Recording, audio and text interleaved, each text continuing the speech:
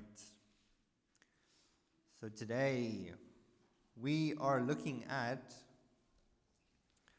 the temptation of Jesus from Luke chapter 4. So you can turn there. If you have an outline, you can also keep a finger in Deuteronomy 6.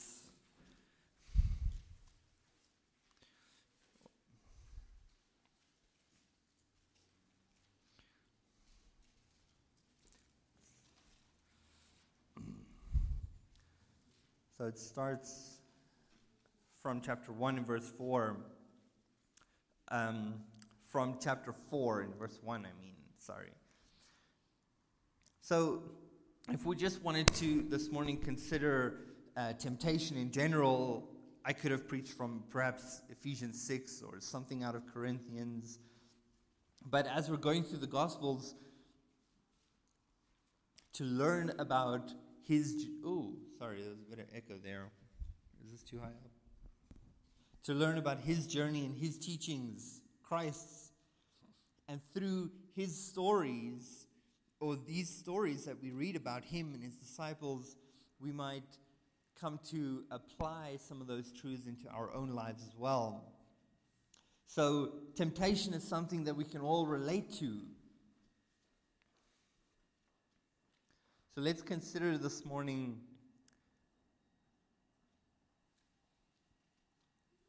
how Jesus faced temptation from the devil as our Savior, and then how we can come to fight our own battles with temptation as well. We are going to look at a brief history of Satan and temptation. We're going to give you a bit of context and background. And then we're going to consider three things that the devil tried to tempt Jesus with. And then we're going to consider some things about how we can overcome our own temptations. So it's a long section. We'll read the first bit of it and pray and then get into it.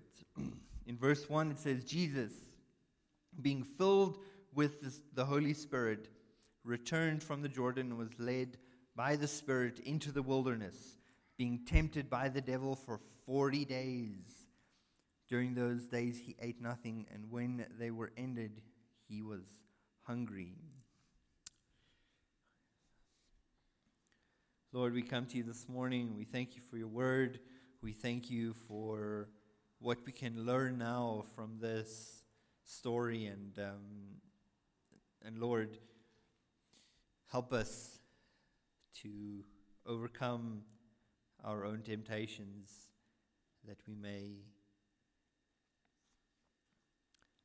apply some of the truths here through example into our lives as well, and glorify you for who you are as we learn more about Jesus Christ. In Jesus' name, amen.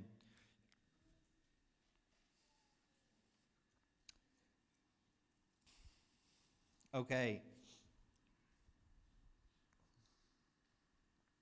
So, the history of Satan and temptation really begins in Genesis. As all things begin, that's why it's called Genesis. If we think about how the snake tempted Eve and Adam, and what we read much later in 1 John chapter 2, verse 16. I'm going to read that verse for you now, and then we're going to look back at Genesis 3, and we're going to see that the devil almost has a playbook. It's not something new every time. He seems to tackle our core weaknesses just in different ways every time. Okay, so listen to this. In 1 John chapter 2, verse 16, it says, "For all that is in the world, the lust of the flesh, the lust of the eyes, and the pride of life is not of the Father, but of the world." Let's go back to Genesis 3 now. The lust of the flesh, our body, our bodily needs, our physical cravings, the things that are in the body. The lust of the eyes, temptation of the mind, ambition and greed and all those things, and the pride of life. I don't need God. I can do this by myself would be an example of how that pride manifests. Look at Genesis 3, verse 6. When the woman saw that the tree was good for food, this can satisfy my hunger. It looks tasty. That it was pleasing to the eyes,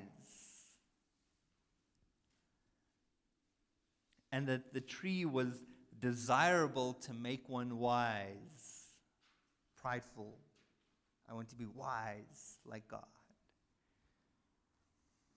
She took of it and ate and gave to her husband, and he ate.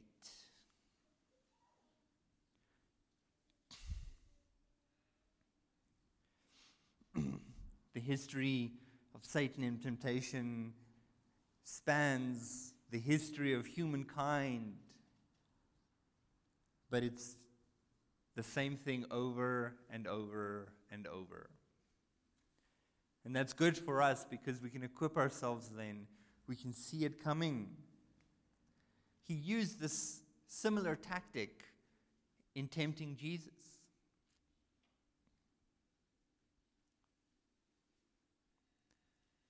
So how did Satan try to tempt Jesus? We're going to look at 3 ways. Satan appealed to basic human need.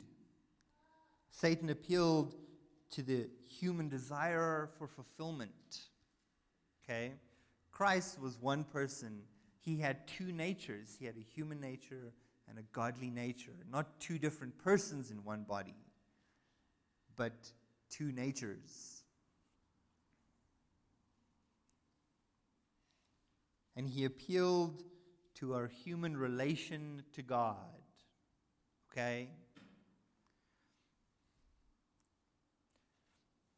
So imagine in the wilderness, the desert of Palestine. It's rocky. It's not sandy like the Sahara. It's rocky and it's gray and it's dusty. Nothing grows there. If you can imagine the heart of the Karoo, it's rocky. There's maybe a tree every 150 kilometers.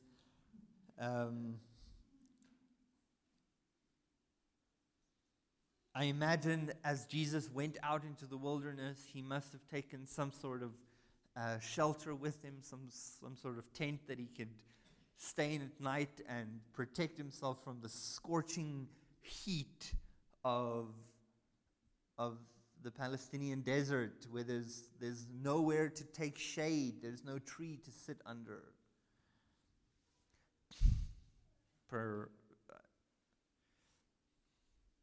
Perhaps during these 40 days, he found a water source in the deserts. This is how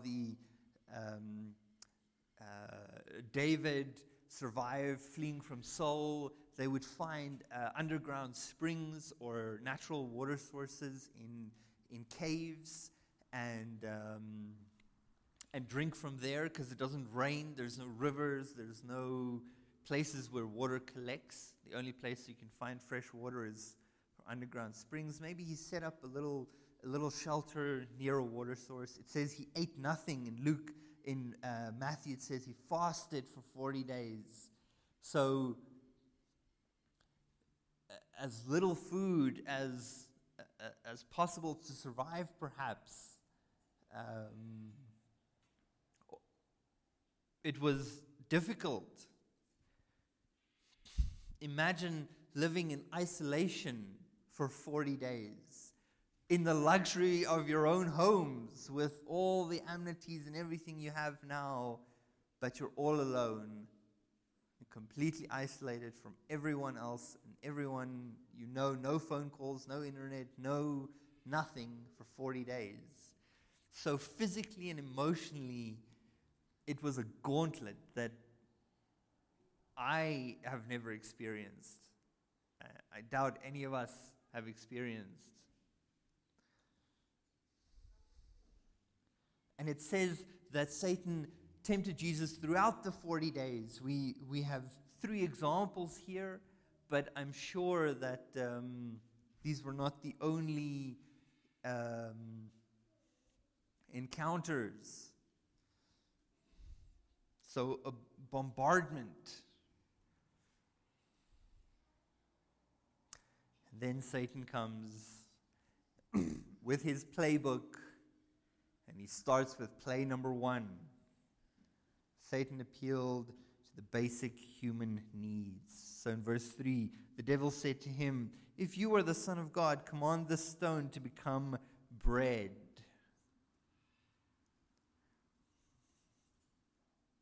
It says he was hungry. I'm sure he could have, of course.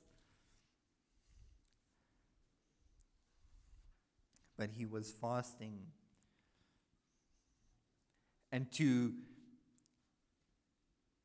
take power into your own hands, to say, no, I am not going to rely on the provision of God. I'm going to seek for myself food would be wrong. You see, it's not a coincidence that when Jesus replies to Satan, he quotes Scripture. And not any Scripture, he quotes from Deuteronomy. Deuteronomy is one of the books Moses wrote while the nation of Israel was wandering the desert. And it tells much of their history through the desert wanderings from Deuteronomy. So it's no coincidence that Jesus also finds himself in the desert. Almost like a pilgrimage, in a sense. 40 years for the nation, 40 days for Jesus. Walking in the footsteps of the nation that he was born into. To be human, to be tempted, to be a Jew, to be part of this nation. And so he quotes from Deuteronomy. And he replies to Satan with Deuteronomy chapter 8, verse 3. And it says this. Let me just get it here.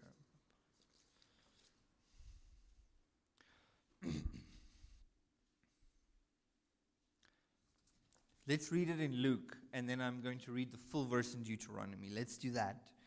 Jesus answered him, "It is written, man shall not live by bread alone, but by every word of God." The verse in Deuteronomy itself says this: "He humbled you and let you suffer hunger." He humbled you and let you suffer hunger, and fed you with manna from heaven, which you did not know, nor did your fathers know, that he might make you know that man does not live by bread alone, but by every word that proceeds from the mouth of the Lord. That even in such basic things as our physical needs, that we rely on the Lord's provision. And he did this specifically to the nation so that he could feed them manna. He could make bread appear from heaven to teach them that we are not in a rat race to only satisfy our physical needs. We are here on earth to glorify God and trust him for our provision. And this is something that Satan has been using to tempt us over and over and over. Imagine what you would do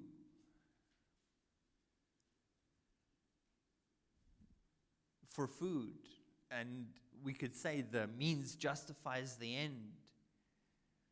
But people have been led to kill, to hurt, to rob and destroy and do all manners of evil with the reason of, I'm putting food on the table.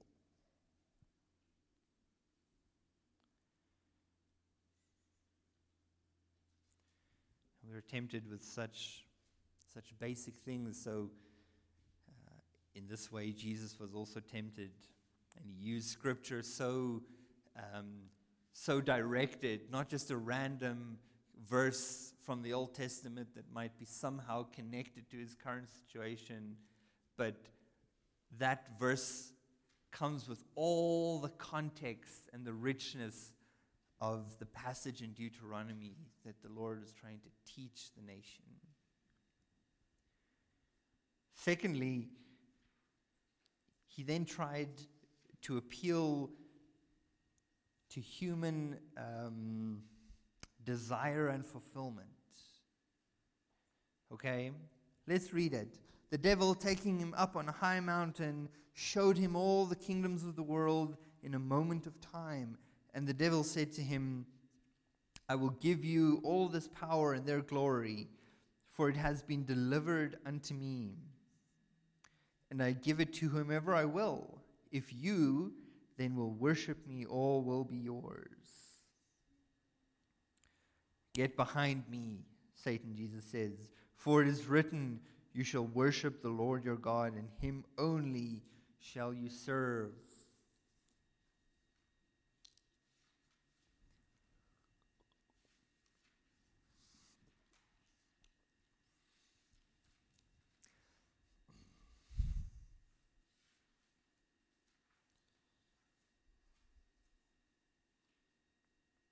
So, we can't be tempted with something that we don't want. Okay? Colleen and I were talking about it, discussing it over the weekend, and she said it so clearly. The kingdoms of the world belongs ultimately to Jesus anyway.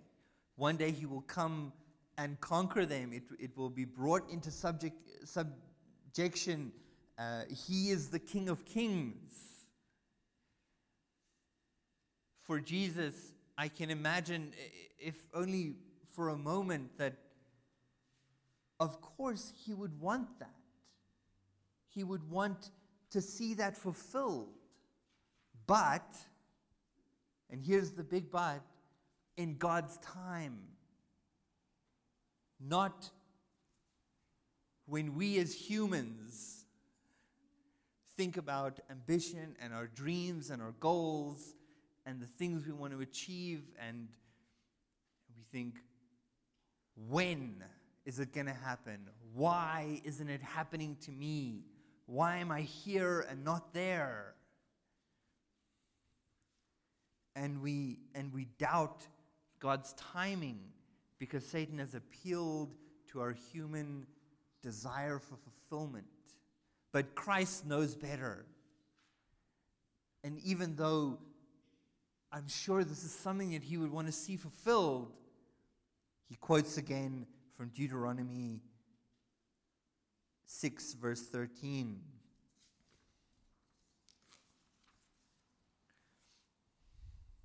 You shall fear the Lord your God and serve him and swear by his name. The nation had a terrible affinity for idolatry, and it was a stumbling point for them throughout their history to turn away from God when they got impatient and restless. At Mount Sinai, they were waiting for Moses to come back down, and they didn't know what had happened to him, and they haven't heard from him, and they built an idol. Let's take matters into our own hands instead of trusting in God's timing and knowing that our ambition and our desire for fulfillment can lead to so many sins if we take it into our own hands.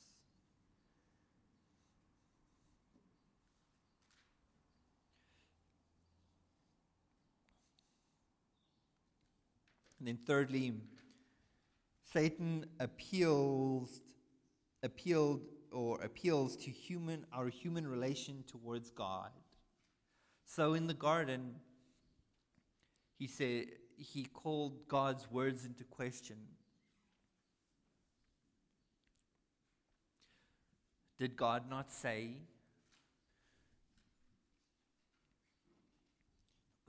He imposes or suggests the pride of life, the wisdom of human self-sufficiency apart from God, and he casts doubt on God through his word. Here, once again, he twists Scripture. He actually quotes from Psalm 91. Let's read further. Okay, he brought him to Jerusalem and set him on the pinnacle of the temple and said to him, "If you are the Son of God, throw yourself down from here, for it is written." Okay, Satan, you're going to quote Scripture. Yeah, he actually does that a lot. He twists God's words. "He shall give his angels charge concerning you to preserve you, and in their hands they shall hold you up, lest you strike your foot against a stone."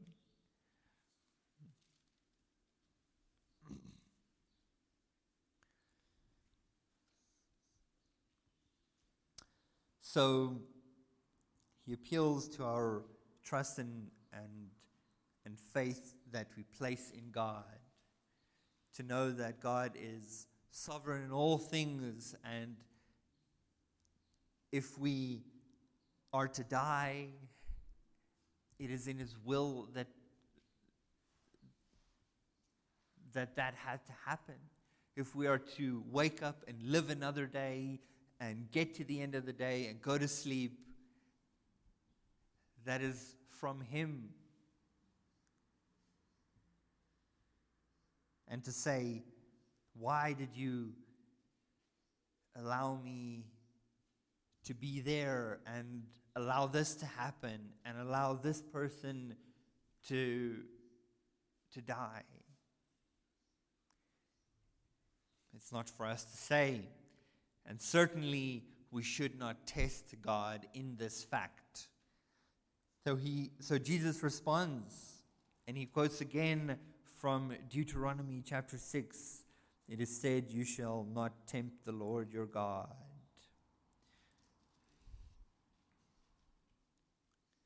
In Deuteronomy chapter 6, verse 16, there's even more history baked in there. It says, "You shall fear the Lord your God and serve him." Sorry, that's verse 13. Let me just get it. Verse 16. "You shall not tempt the Lord your God as you tempted him at Massah." So what happened? They grumbled because once again they were hungry and they were tired and they were complaining, and they said, they tested God. It said, "You shall not test the Lord your God." "Lord, if you really do care about us, if you really do love us, you'll make water appear from this rock."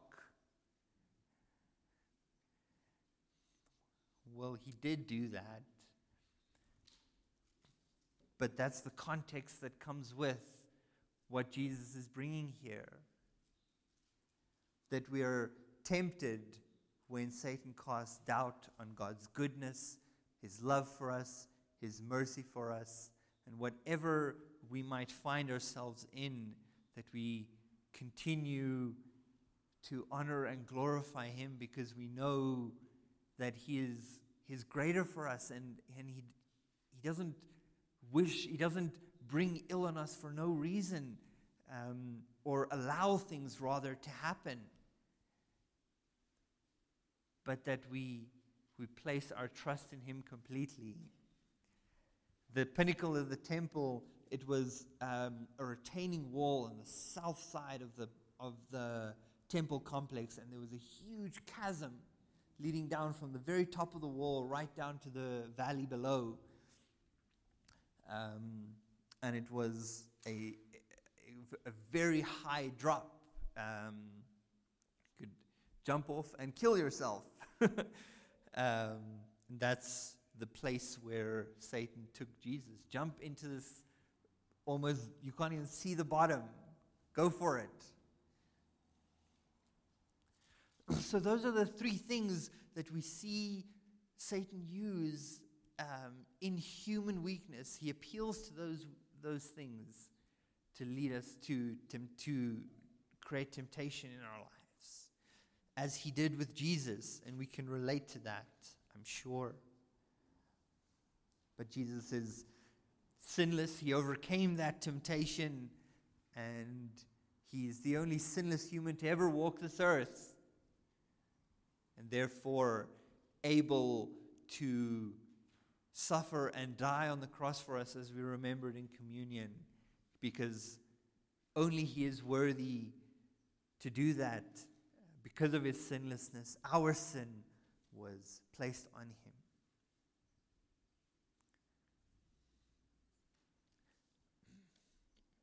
What can we do then to overcome our temptations? Well, keeping these things in mind, keeping in mind the places that we are weak at, we can do three other things. We can know the truth, rely on the truth. We need to know the truth because Satan is a liar, of course. We need to take responsibility, and we need to be ready to fight. We're going to go beyond Luke now and look at some other verses to elaborate on these things. First, we need to know the truth. So in Ephesians 6, it talks about the armor of God. Put on the whole armor of God, that you may be able to stand against the schemes of the devil. One of those things is you wrap truth around you. And it says that the word of God is the weapon which we've used to fight this battle. The word of God is the sword.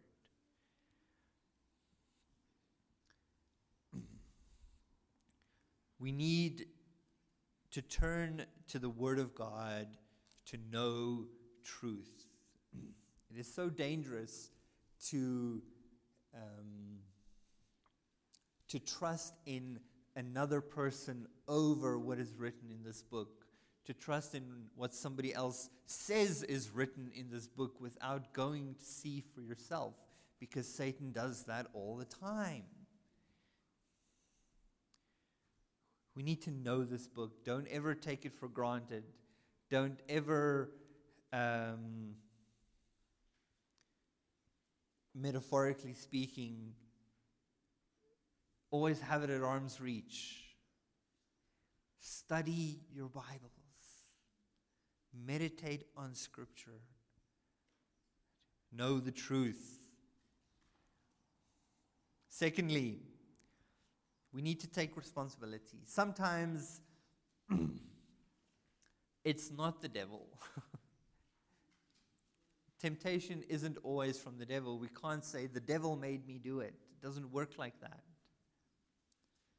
When we sin, it is always, the blame is on us. In Jeremiah 17 says, the heart is deceitful above all things and desperately wicked. Who can know it? In our own fallen, in this fallen world, in the sinful bodies that we still inhabit, temptation is, it's always there, okay? The the inclination to sin, the drawing of the flesh to do wrong. And we need to be aware of that. Scripture talks about self-discipline. It talks about purity in our body. You not know that the temple, that your body is a temple of the Holy Spirit. It's talking about keeping yourself from sin. And I know that in this lifetime it's impossible to completely be sinless. We know that. But the more we strive in the power of the Spirit to reflect Christ, as Doug was teaching this morning, the less those bodily urges and those inclinations can sway us to sin. And we become more Christ-like. The process is called sanctification. And if we do sin, to take responsibility, to repent, and to, Lord, forgive me.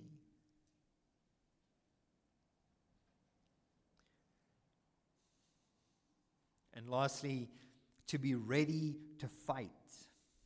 So in 1 Peter chapter 5, verse 8, it says, "Be sober, be vigilant, because your adversary, the devil, walks about like a roaring lion, seeking whom he may devour." To be sober, to be aware of your surroundings, to be vigilant, in other words, to be ready for an attack. We're not going about our lives ignoring it or pretending it doesn't exist or downplaying the danger temptation can bring on our Christian walk in our lives, and that Satan is real, and we need to arm ourselves and be vigilant. Okay?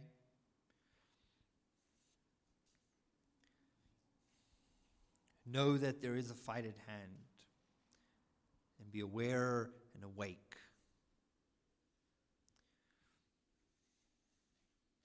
So there is so much we can say about the topic, about Jesus here in the wilderness, and about our own battles with temptation. The important thing is that we equip ourselves.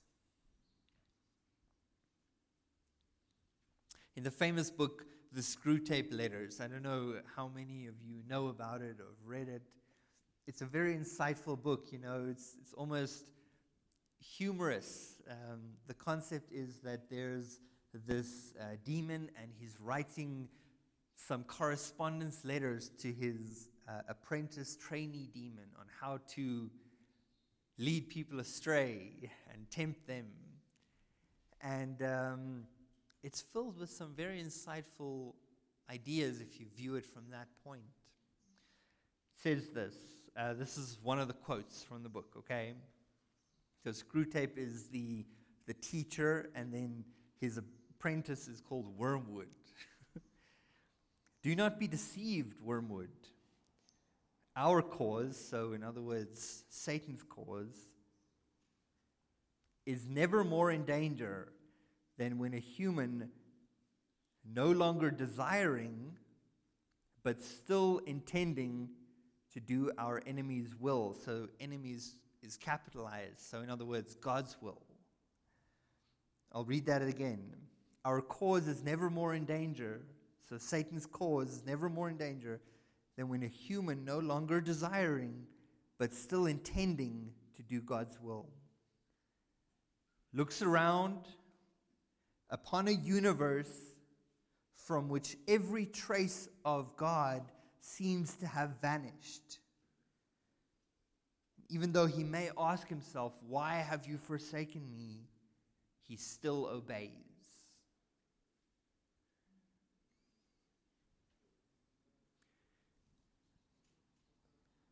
Christ was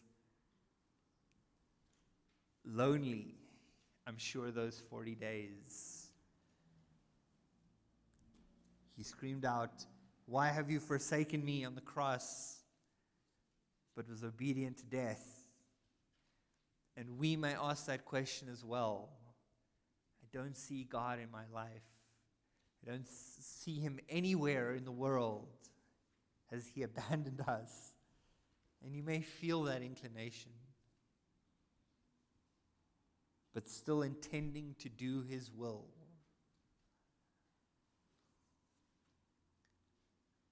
I truly believe Satan will be left powerless, and these words from this book really do ring true. Let us pray. Dear Lord, we thank you that we can come together today, worship you, pray together, and learn through example and through your teaching that we can overcome step by step, day by day,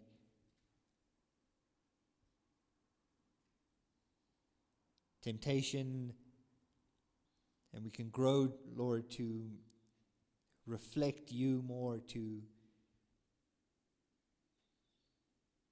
be sanctified by your word and by your Spirit. In Jesus' name we pray. Amen. Please, I'm sorry, one more thing. At the AGM next week Friday, or this coming Friday, we're going to vote on a new Saturday. Did I say Friday? I apologize.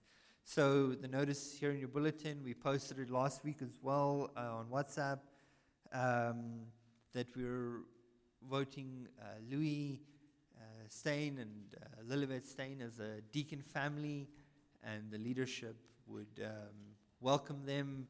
If through the consensus of the church, we can vote on that matter next week Saturday. So please do attend if you're a member here. It's vitally important that you give your voice to this vote and to be here for the feedback.